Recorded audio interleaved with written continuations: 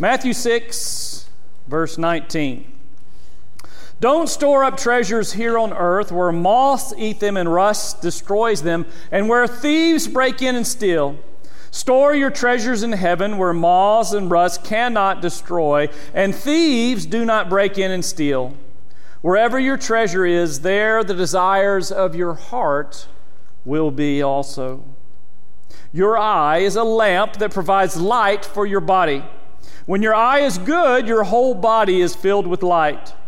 But when your eye is bad, your whole body is filled with darkness. And if the light you think you have is actually darkness, how deep that darkness is. No one can serve two masters, for you will hate one and love the other. You will be devoted to one and despise the other. You cannot serve both God and money. That is why I tell you not to worry about everyday life, whether you have enough food and drink or enough clothes to wear. Isn't life more than food and your body more than clothing? Look at the birds. They don't plant or harvest or store food in barns, for your heavenly Father feeds them. And aren't you more valuable to Him than they are? Can all your worries add a single moment to your life? And why worry about your clothing? Look at the lilies of the field and how they grow. They don't work or make their clothing. Yet Solomon in all his glory was dressed as beautifully as they are. And if God cares so wonderfully for wildflowers that are here today and thrown in the fire tomorrow, He will certainly care for you. Why do you have so little faith? So don't worry about these things. What will we eat? What will we drink? What will we wear? These things dominate the thoughts of unbelievers, but your heavenly Father already knows all your needs. Seek the kingdom of God above all else and live righteously, and He will give you everything you need. So don't worry about tomorrow, for tomorrow will bring its own worries. Today's trouble is enough trouble for the day. The word of God for the people of God. Thanks be to God. Let us pray. May the words of my mouth and the meditation of all of our hearts, all of our souls, and all of our minds, may they be truly and utterly faithful to your word, O Lord our God, our rock and our Redeemer. And God, we pray that you would help us to seek you first in all our ways. Help us to see that you are enough. Cast out the worries that we have of life. And may we rely on you for everything. In Jesus' name we pray. Amen.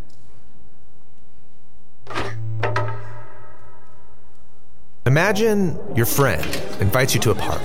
You arrive and there's lots of people, decorations, food, and drink. There's enough for everyone. When you're hosted by someone that generous, you don't have to worry about your needs. You can just enjoy yourself and focus on the people around you. Yeah, that's what a good host wants for her guests. And this is the picture of the world that we find in the Bible. Creation is an expression of God's generous love. He's the host, and humans are His guests in a world of opportunity and abundance. And we're called to keep the party going, to spread His goodness. This is a beautiful picture. But it's not the way people experience the world. Rather, we find a world of scarcity and struggle, not abundance. And Jesus grew up in that kind of world. Under military occupation, people losing their land or families to debt and poverty. And yet, He would say things like this. Look at the birds. They don't store up food for themselves, yet they have enough. Or consider the wildflowers. They're beautiful and abundant, and they don't stress about their existence. And you all should live that way too. But surely Jesus knew that things don't always work out. I mean, sometimes there really isn't enough. And Jesus did experience poverty firsthand, but He viewed the world through the story of the Hebrew Scriptures, which claimed that our scarcity problem isn't caused by a lack of resources. Rather, the problem is our mindset that God can't be trusted. Maybe God's holding out on me. maybe there isn't enough, and maybe I need to take matters into my own hands. And once we're deceived into that mindset of scarcity, we can justify the impulse to take care of me and mine before anyone else. And that leads to envy, anger, violence, and a world where it seems like there's not enough. The party's over, it's turned into a battleground. But God wants humans to experience his generosity, and so he chooses one people, the family of Abraham, and he promises to give them the abundance that he wants for everybody else. God will provide what they need. All they have to do is trust his generosity. And through them, the whole world will see how generous the host really is. But that's not what happens. Abraham's descendants, the Israelites, enter a land of abundance, and they promptly forget the host who gave it to them. They act like it's all theirs, and like there's not enough. And it leads to war and Israel's self-destruction. If I were the host of this party, I think I'd just give up. But God doesn't give up. What he does is surprising. He gives another gift. Another gift? Yeah, but this gift is different. What God gives is himself. All right, and Jesus, the host himself, comes to join in on the spoiled party. And notice, Jesus lives with the conviction that there is enough, and that our generous host can be trusted. His mindset of abundance allowed him to live sacrificially and generously, even towards his enemies. And Jesus called his followers to trust in God's abundance like him. And that's why he said things like, sell your possessions and give to the poor, or don't worry about your life. He's inviting us to live by a different story, one that is built on trust in God's goodness and love. But living generously doesn't mean life is gonna go well. I mean, look at Jesus. He was betrayed by his friends, and he suffered. And this was no surprise to Jesus. He knew that people would take advantage of his generosity. In fact, that was his plan. Really? Yeah, think about it. Jesus knows that we're all hopelessly deceived by this lie that there's not enough. Yeah, that lie needs to be defeated. And so that's what Jesus was doing when he gave us the gift of his life. Jesus' death was the ultimate expression of God's generous love. Yeah, God's love can turn death into life and scarcity back into abundance. Or as the Apostle Paul put it, you know the gift of our Lord Jesus the Messiah, that even though he was rich, for your sake he became poor, so that you, through his poverty, might become rich. And Jesus called his followers to live like the real party has begun. Yes, he called it the kingdom of God. And our invitation to this party is yet another gift, the personal presence of God's own Spirit that can teach us how to trust the generosity of the host, just like Jesus did. And when you believe there's enough, you start seeing opportunities for generosity everywhere. With our time and money, our attention. Yes, one of the most important ways that we can experience the abundance of God's new creation is sharing with others because of our trust that God is the generous host.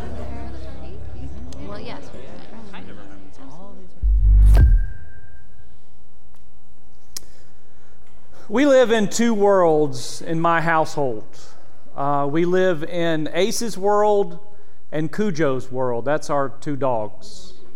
And Ace's world is very different than Cujo's world.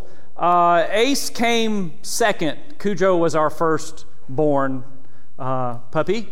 And so whenever we put out food for the dogs at the same time every day, we get the two bowls.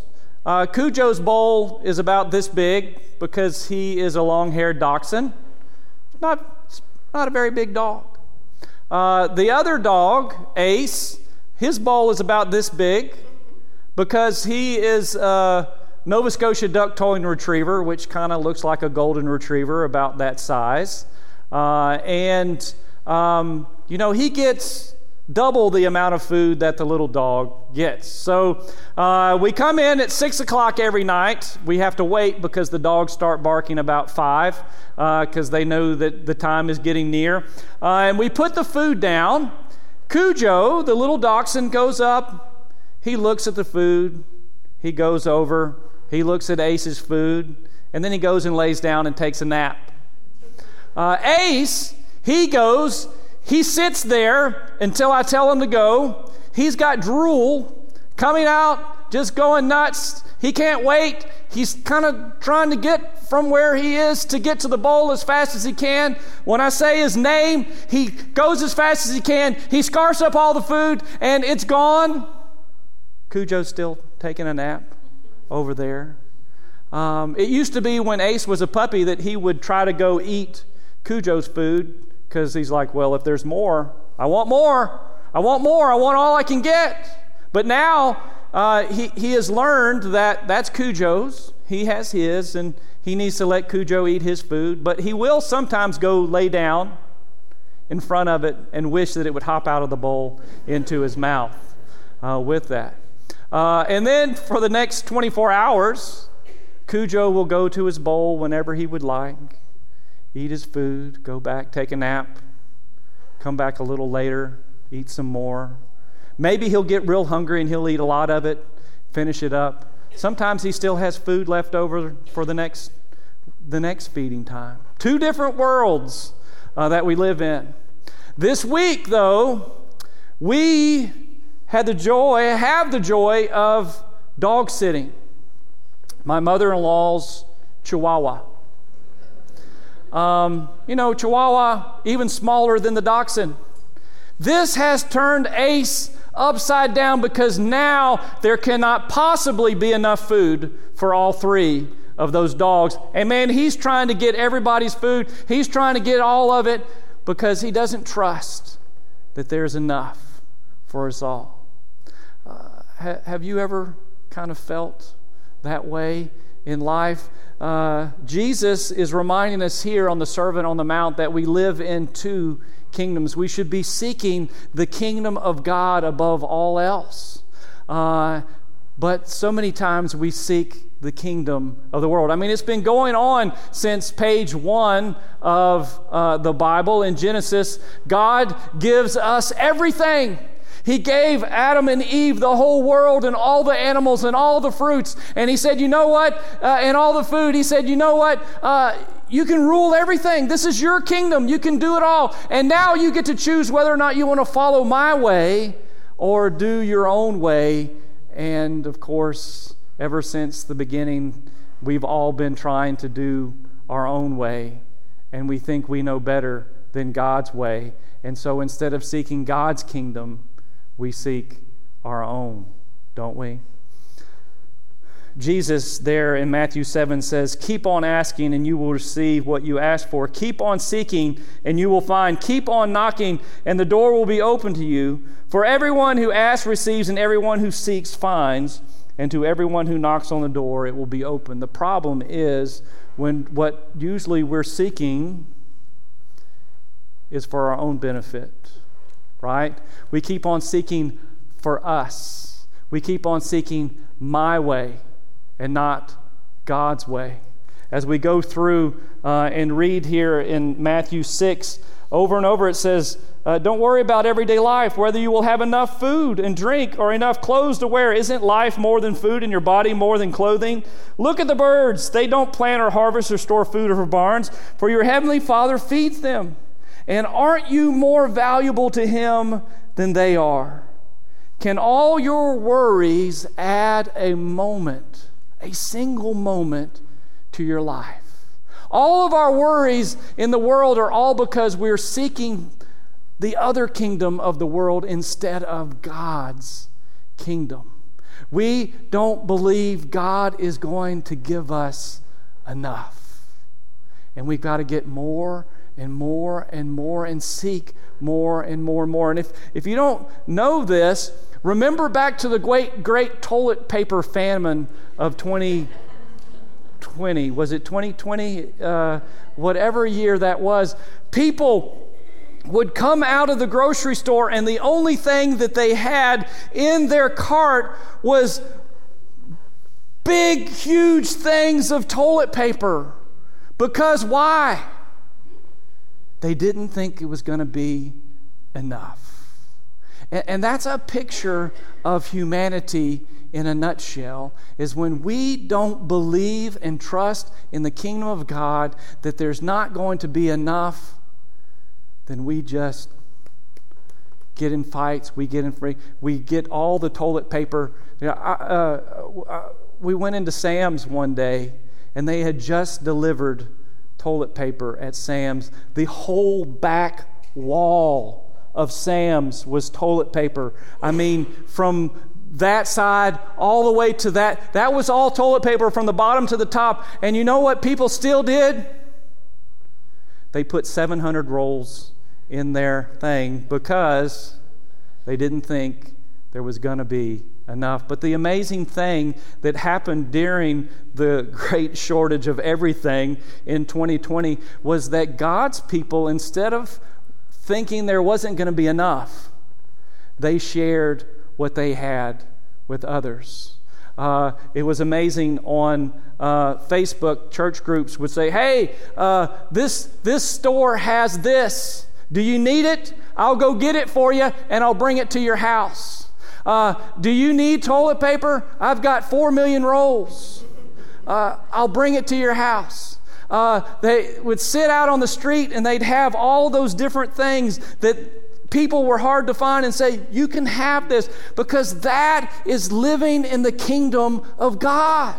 That is seeking God's kingdom above all else. That is not worrying about, that's who we are as followers of God, is that we follow a God who is generous and loving, and that's who we are to be as well.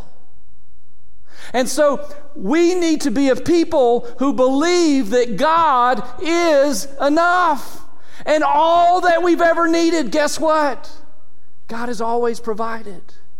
And the reason that the church grew so abundantly after Jesus' resurrection was because they lived this out and they shared everything with one another. And people go, this is a different kind of kingdom than Rome. This is something I want to be a part of because it's different than the world. The question is, will we be a people that believe God's got us and God is enough and God is bigger than any problem and any worry and any strife, and together we can do it. We can put off all the fear that there's not going to be enough and serve together and be who God is calling us to be. There's a lot of fears out there in the world, and there's going to be more fears. There's going to be the great toothpaste shortage of 2029. I'm not a prophet. I'm not saying that's really going to happen. But there's going to be more shortages. There's going to be more problems. There's going to be hurricanes. There's going to be wars. There's going to be threat of wars. There's going to be times when we can't get something. But together as the body of Christ, we put off those fears and believe that God, my God, is big enough for me and for you and for my neighbor. And that's why Jesus came into the world, to remind us that all those fears can be cast out because our God is enough. What are you seeking in life? Is it stuff? Is it things? Is it stomping on everyone to get ahead of everybody else? That's not God's kingdom. What are you seeking? Is it God and God's love and love of your neighbor? Then you are living in the kingdom of God and not in the kingdom of the world.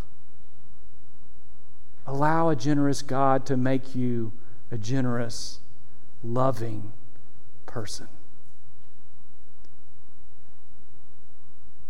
Amen.